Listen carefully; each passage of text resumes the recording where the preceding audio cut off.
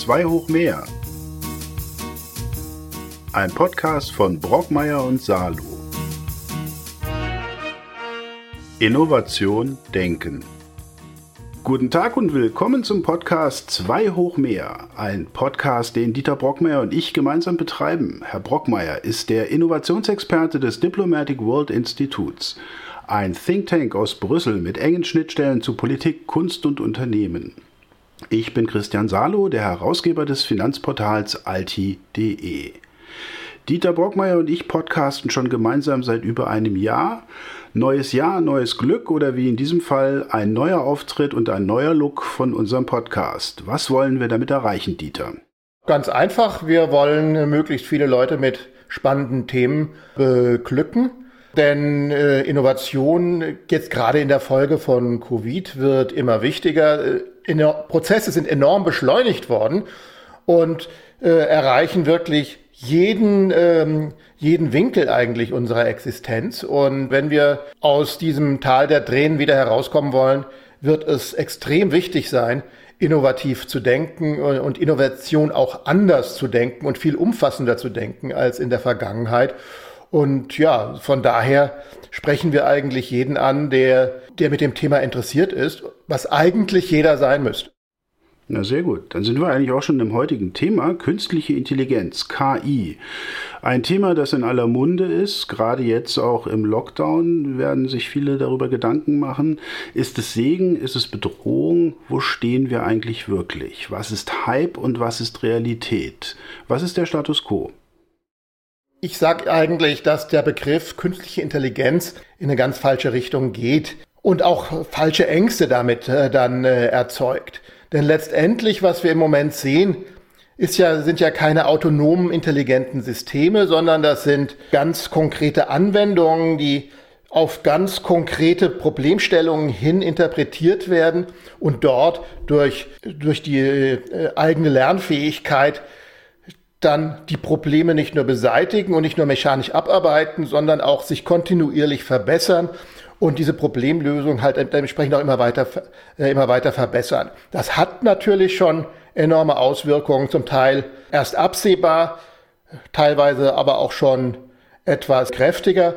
Aber von der Begrifflichkeit sollte uns einfach klar sein, dass man das eigentlich etwas anders fassen sollte. Also müssen wir uns keine Angst davor haben, dass der Computer uns jetzt das Essen weg isst. Im Moment sicherlich nicht. Ich meine, das wäre auch sowieso ein Vorteil, dass der Computer das alles, wenn er Strom zugeführt bekommt, nichts weiter braucht und dann läuft. Das hat er uns voraus. Wir müssen immer wieder Pausen machen und unterbrechen und schlafen. Ach ja, übrigens, Computer brauchen ja angeblich auch Regenerationszeiten. Hat man ja in irgendeiner Studie festgestellt, dass wenn Computer kontinuierlich durchlaufen, auch sie ermüden, also langsamer werden. Und wenn dann, nachdem man sie abgeschaltet hat und wieder hochfährt, dann sind sie wieder schneller. Also von daher, so groß ist der Unterschied da dann ganz offensichtlich auch nicht. Aha, das kennt man doch eigentlich nur von diesem System aus Nordwestamerika, dass man hin und wieder frisch booten muss, damit es funktioniert. Na, das ist noch was anderes. Okay, was ist denn der große Segen, den wir von künstlicher Intelligenz erwarten dürfen? Ob Segen oder auch Bedrohung, auch das liegt in dem Fall auch wieder sehr nah beieinander. Auf der einen Seite wird natürlich unsere Effizienz massiv gesteigert. Wir können Prozesse enorm beschleunigen. Für die Leute, die in der Produktion sind oder damit arbeiten, werden natürlich die Prozesse enorm erleichtert. Also sie müssen nicht mehr permanent durcharbeiten, sondern sie werden jetzt halt von intelligenten Systemen unterstützt. So zumindest die Theorie. In Wirklichkeit wird es wahrscheinlich da auch wieder darauf hinauslaufen, dass doch auch wieder sehr viele Arbeitsplätze tatsächlich abgebaut werden. Das ist ja immer diese Krux bei diesen Innovationsdiskussionen, dass am Anfang immer erzählt wird, dass es wie viel es uns erleichtert wird. Und es geht ja natürlich nur um die Erleichterung und wir können uns alle auf viel wichtigere Dinge dann konzentrieren, bis wir dann feststellen, dass dann doch etliche Leute auch da wieder freigestellt sind. Ja, aber hat das nicht jede Form der Innovation? Ich meine, als die Dampfmaschine kam, gab es andere Arbeitsplätze. Was ist denn eigentlich wirklich der Status quo? Wo bewegt sich denn künstliche Intelligenz in unserem Alltag und wo wird es noch eine ganze Weile dauern, bis sie uns denn wirklich erreicht? Die ganzen autonomen Systeme und intelligenten Systeme, angefangen von irgendwelchen Chatbots, die die Kommunikation mit Kunden erleichtern sollen, die funktionieren tatsächlich alle schon. Aber wir wissen selbst, das kriegen wir jeden Tag mit, wenn wir versuchen, irgendeinen Service oder irgendeine Beschwerde bei einem Unternehmen loszuwerden. Diese Chatbots haben ihre Begrenzung. Und das ist eigentlich so der Status quo, weil richtig gut programmierte KI ist extrem aufwendig, extrem teuer. Aber es gibt natürlich schon Systeme, wo es inzwischen ausgezeichnet funktioniert. Also wenn ich jetzt hier eine Übersetzersoftware, egal von welchem Anbieter, bemühe, um jetzt irgendwelche Sachen ins Russische oder ins Chinesische. Ich kann überhaupt kein Chinesisch, trotzdem bin ich tatsächlich in der Lage, mit Chinesen verständlich auf Chinesisch zu kommunizieren. Einfach über diese Übersetzer. Das war vor wenigen Jahren noch komplett undenkbar. Da sind immer noch gewisse Fehler und Glitches drin und Interpretationsspielräume, aber sie sind inzwischen doch so gut geworden, dass sie trotzdem, trotz kleiner Fehler immer noch doch schon sehr, sehr verständlich sind. Oder aber jetzt gerade an Silvester, wir erinnern uns an die Neujahrsansprache der Queen, etwas normalerweise, was uns hier in Deutschland ja nicht so bewusst wird, denn was haben wir normalerweise mit der Queen zu tun? Aber Channel 4 hat jetzt ein Deepfake-Video dort gleich im Anschluss an die Originalansprache eingespielt, und wo die Queen tanzte und lustige Dinge erzählte und man konnte nur sehr schwer erkennen, dass es nicht die Queen war.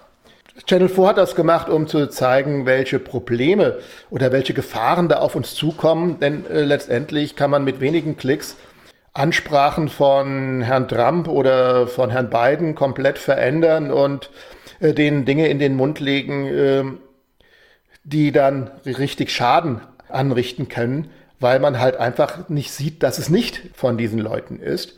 Das ist ja auf der einen Seite die gefährliche Seite, auf der anderen Seite haben diese Deepfakes natürlich auch durchaus praktische Anwendungsmöglichkeiten und werden in absehbarer Zeit und sind schon dabei, zum Beispiel das im Filmbereich oder Fernsehbereich das Synchrongeschäft komplett umzuwerfen. Denn Stimmen werden jetzt einfach analysiert, dann hast du plötzlich die Originalstimme des Originalschauspielers, der dann den Text, da wird dann der deutsche Text draufgelegt und die Mundbewegungen entsprechend angepasst und du hast dann plötzlich ein amerikanisches Blockbuster-Movie, wo dann Clint Eastwood tatsächlich Deutsch redet. Das ist natürlich sehr schön für die Fans auf der einen Seite. Es bringt die Kosten für Synchronisation massiv nach unten. Schlecht ist es natürlich für die Synchronsprecher und die Synchronstudios, denen natürlich, wenn dieser Szenario so eintritt, natürlich massiv dann Aufträge verlieren. Dieter, du hast es heute mit den über 90-Jährigen. Also Clint Eastwood ist 90, die Queen ist 94. Ich finde, wir haben wieder gute Beispiele heute. Ja, wir können auch von Ted Cruz sprechen oder von... Okay. Okay, gut, aber ich erinnere mich, als Photoshop aufkam und die Yellow Press verstärkt Photoshop zum Einsatz gebracht hat, da kam auch eine Diskussion hoch, ist das fake, kann das dann alles sein?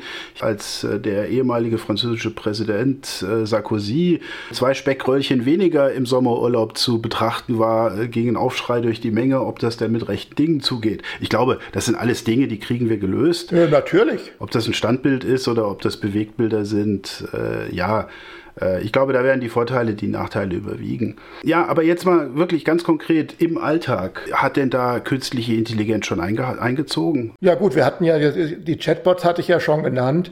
Die finde ich aber schlecht, um ehrlich zu sein. Ja, die sind ja auch schlecht. Ja, also da können wir noch ein bisschen Arbeit reinstecken.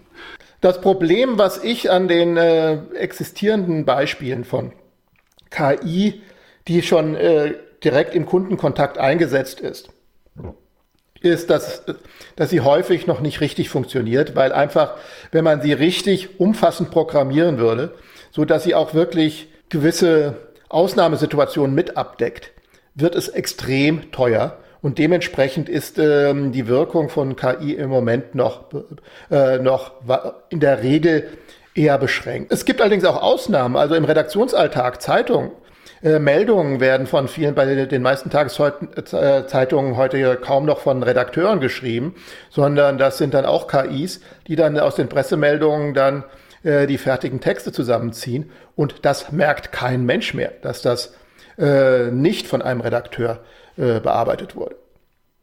Ja, der ganze Bereich der Computersemantik. Macht man aus Daten Texte. Tolle Sache, aber das ist auch noch eine Technologie, die ausbaufähig ist.